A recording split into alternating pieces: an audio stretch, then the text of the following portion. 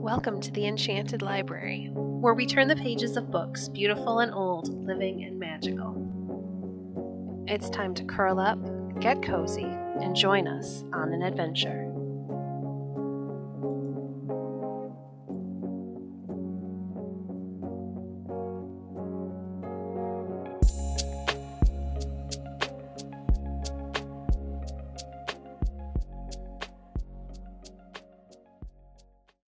Viking Tales by Jenny Hall, Chapter 13, Eric the Red. It was a spring day many years after Ingolf died. All the freemen in the west of Iceland had come to a meeting. Here they made laws and punished men for having done wrong. The meeting was over now. Men were walking about the plain and talking. Everybody seemed much excited. Voices were loud, arms were swinging. "It was an unjust decision," someone cried. "Eric killed the men in fair fight. The judges outlawed him because they were afraid. His foe Thorgest has many rich and powerful men to back him." "No, no," said another. "Eric is a bloody man. I'm glad he is out of Iceland." Just then a big man with bushy red hair and beard stalked through the crowd. He looked straight ahead and scowled. "There he goes," people said, and turned to look after him. "His hands are as red as his beard," some said, and frowned. But others looked at him and smiled, saying, "He walks like Thor the Fearless." "His story would make a fine song," one said. "As strong and as brave and as red as Thor, always in a quarrel. A man of many places. Norway, the north of Iceland, the west of Iceland, those little islands off the shore of Iceland. Outlawed from all of them on account of his quarrels. Where will he go now, I wonder?" This Eric strode down to the shore with his men following. "He is in a black temper," they said. "We should best not talk to him." So they made ready the boat in silence. Eric got into the pilot's seat, and they sailed off. Soon they pulled the ship up on their own shore. Eric strolled into his house and called for supper. When the drinking horns had been filled and emptied, Eric pulled himself up and smiled and shouted out so that the great room was full of his big voice. "There is no friend like mead. It always cheers a man's heart." Then laughter and talking began in the hall, because Eric's good temper had come back. After a while Eric said, "Well, I must off somewhere. I have been driven about from place to place, like a seabird in a storm, and there is always a storm about me. It is my sword's fault. She is ever itching to break her peace bands and be out and at the play. She has shut Norway to me, and now Iceland. Where will you go next, old comrade?" And he pulled out his sword and looked at it and smiled as the fire flashed on it. "There are some of us who will follow you wherever you go, Eric," called a man from across the fire. "Is it so?" Eric cried, leaping up. "Oh, then we shall have some merry times yet. Who will go with me?" More than half the men in the hall jumped to their feet and waved their drinking horns and shouted, "I, I!" Eric sat down in his chair and laughed. "Oh, you bloody birds of battle," he cried, "ever hungry for new frolic. Our swords are sisters in blood, and we are brothers in adventure. Do you know what is in my heart to do?" He jumped to his feet, and his face glowed. Then he laughed as he looked at his men. "I see the answer flashing from your eyes," he said, "that you will do it, even if it is to go down to Niflheim and drag up Hela, the pale queen of the stiff dead." His men pounded on the tables and shouted, "Yes, yes," anywhere behind Eric. "But it is not to Niflheim," Eric laughed. "Did you ever hear that story that Gunnibjorn told? He was sailing for Iceland, but the fog came down. Then the wind caught him and blew him far off. While he drifted about, he saw a strange land that rose up white and shining out of a blue sea. Huge ships of ice sailed out from it and met him. I mean to sail to that land." A great shout went up that shook the rafters. Then the men sat and talked over plans. While they sat, a stranger came into the hall. "I have no time to drink," he said. "I have a message from your friend Ejolf. He says that Thorgest and all his men means to come here and catch you tonight. Ejolf bids you to come to him, and he will hide you until you are ready to start, for he loves you." Hunted like a wolf from corner to corner of the world, Eric cried angrily. Will they not even let me finish one feast? Then he laughed. But if I take my sport like a wolf, I must be hunted like one. So we shall sleep tonight in the woods about Egelf's house, comrades, instead of in these good beds. Well, we have done it before. And it is no bad place, cried some of the men. I always liked the stars better than a smoky house fire, said one. Can no bad fortune spoil your good nature? Laughed Eric. But now we are off. Let every man carry what he can. So they quickly loaded themselves with clothes and gold and swords and spears and kettles of food. Eric led his wife Thorhild and his 2 young sons, Thorstein and Leif. All together they got into the boat and went to Egelf's farm. For a week or more they stayed in his woods, sometimes in a secret cave of his when they knew that Thorgest was about. And sometimes Egelf sent and said, Thorgest is off. Come to my house for a feast. All this time they were making ready for the voyage, repairing the ship and filling it with stores. Word of what Eric meant to do got out, and men laughed and said, Is that not like Eric? What will he not do? Some men liked the sound of it, and they came to Eric and said, We will go with you to this strange land. So all were ready, and they pushed off with Eric's family aboard and those friends who had joined him. They took horses and cattle with them, and all kinds of tools and food. I do not well know where this land is, Eric said.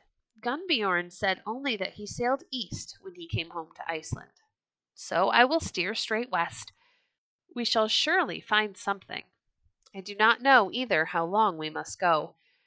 So they sailed that strange ocean, never dreaming what might be ahead of them. They found no islands to rest on. They met heavy fogs. One day, as Eric sat in the pilot's seat, he said, I think that I see one of Gunnbjorn's ships of ice. Shall we sail up to her and see what kind of a craft she is? Yes, shouted his men. So they went on toward it. It sends out a cold breath, said one of the men. They all wrapped their cloaks about them. It is a bigger boat than I ever saw before, said Eric. The white mast stands as high as a hill. It must be giants that sail in it. Frost giants, said another of the men. But as they came nearer, Eric all at once laughed loudly and called out, By Thor, that Gunnbjorn was a foolish fellow. Why, look, it is only a piece of floating ice, such as we sometimes see from Iceland. It is no ship, and there is no one on it. His men laughed, and one called to another and said, And you thought of frost giants. Then they sailed on for days and days. They met many of these icebergs. On one of them was a white bear. Yonder is a strange pilot, Eric laughed. I have seen bears come floating so to the north shore of Ireland, an old man said. Perhaps they come from the land that we are going to find.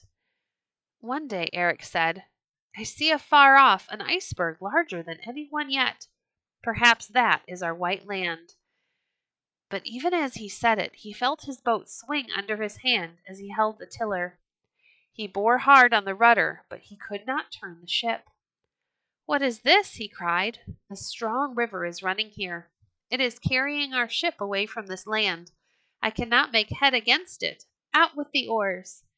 So with oars and sail and rudder they fought against the current, but it took the boat along like a chip, and after a while they put up their oars and drifted. Luck has taken us into its own hands, Eric laughed, but this is as good a way as another. Sometimes they were near enough to see the land. Then they were carried out into the sea and thought that they should never see any land again. Perhaps this river will carry us to a whirlpool and suck us under, the men said. But at last Eric felt the current less strong under his hand. To the oars again, he called. So they fought with the current and sailed out of it and went on toward land. But when they reached the shore, they found no place to go in. Steep black walls shot up from the sea. Nothing grew on them. When the men looked above the cliffs, they saw a long line of white cutting the sky. It is a land of ice, they said. They sailed on south, all the time looking for a place to go ashore. I am sick of this endless sea, Thorhild complained, but this land is worse. After a while they began to see small bays cut into the shore, with little flat patches of green at their sides. They landed in these places and stretched and warmed themselves and ate. But these spots are only big enough for graves, the men said. We cannot live here. So they went on again. All the time the weather was growing colder. Eric's people kept themselves wrapped in their cloaks and put scarves around their heads. And it is still summer, Thorhild said. What will it be in winter? We must find a place to build a house now before the winter comes on, said Eric. We must not freeze here. So they chose a little spot with hills about it to keep off the wind. They made a house out of stones, for there were many in that place. They lived there that winter.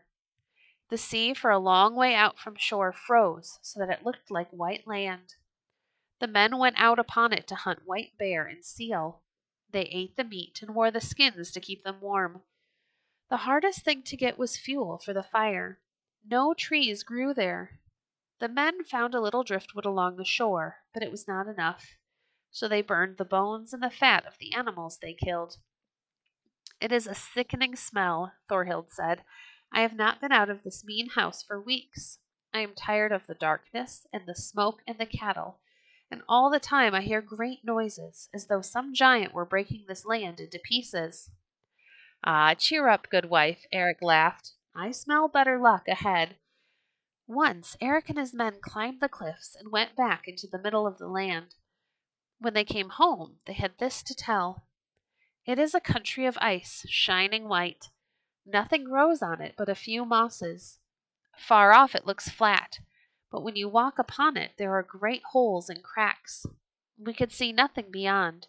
There seems to only be a fringe of land around the edge of an island of ice. The winter nights were very long. Sometimes the sun showed only for an hour, sometimes only for a few minutes. Sometimes it did not show at all for a week. The men hunted by the bright shining of the moon or by the northern lights. As it grew warmer, the ice in the sea began to crack and move and melt and float away. Eric waited only until there was a clear passage in the water. Then he launched his boat and they sailed southward again. At last they found a place Eric liked.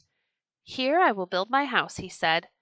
So they did, and lived there that summer, and pastured their cattle, and cut hay for the winter, and fished and hunted. The next spring, Eric said, The land stretches far north. I am hungry to know what is there. Then they all got into the boat again and sailed north. We can leave no one here, Eric had said. We cannot tell what might come between us. Perhaps giants or dragons or strange men might come out of this inland ice and kill our people. We must stay together.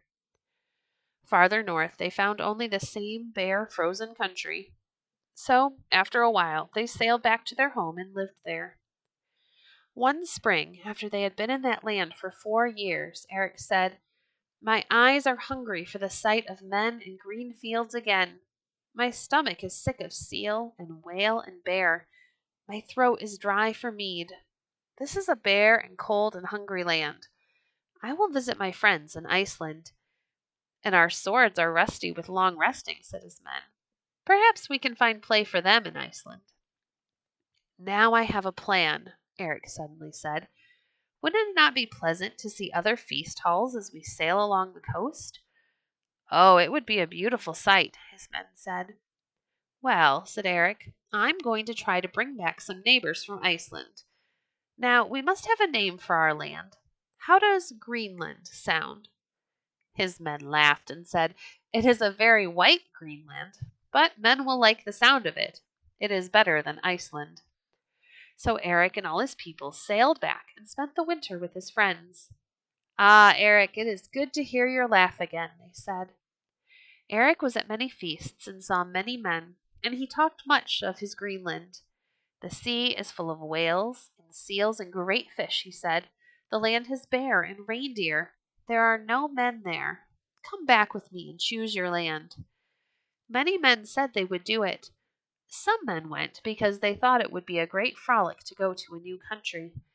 Some went because they were poor in Iceland and thought, I can be no worse off in Greenland. Perhaps I shall grow rich there." And some went because they loved Eric and wanted to be his neighbors. So the next summer, 35 ships full of men and women and goods followed Eric for Greenland. But they met heavy storms, and some ships were wrecked and the men drowned. Other men grew heartsick at the terrible storm and the long voyage and no sight of land, and they turned back to Iceland. So of those 35 ships, only 15 got to Greenland. "Only the bravest and the luckiest men come here," Eric said. "We shall have good neighbors." Soon other houses were built along the fjords. "It is pleasant to sail along the coast now," said Eric. "I see smoke rising from houses, and ships standing on the shore, and friendly hands waving." Thank you for joining us today. If you enjoyed today's episode, please leave a review on your favorite podcast platform and share our podcast with a friend. Stay connected by following us on Facebook at facebook.com/enchantedlibrary.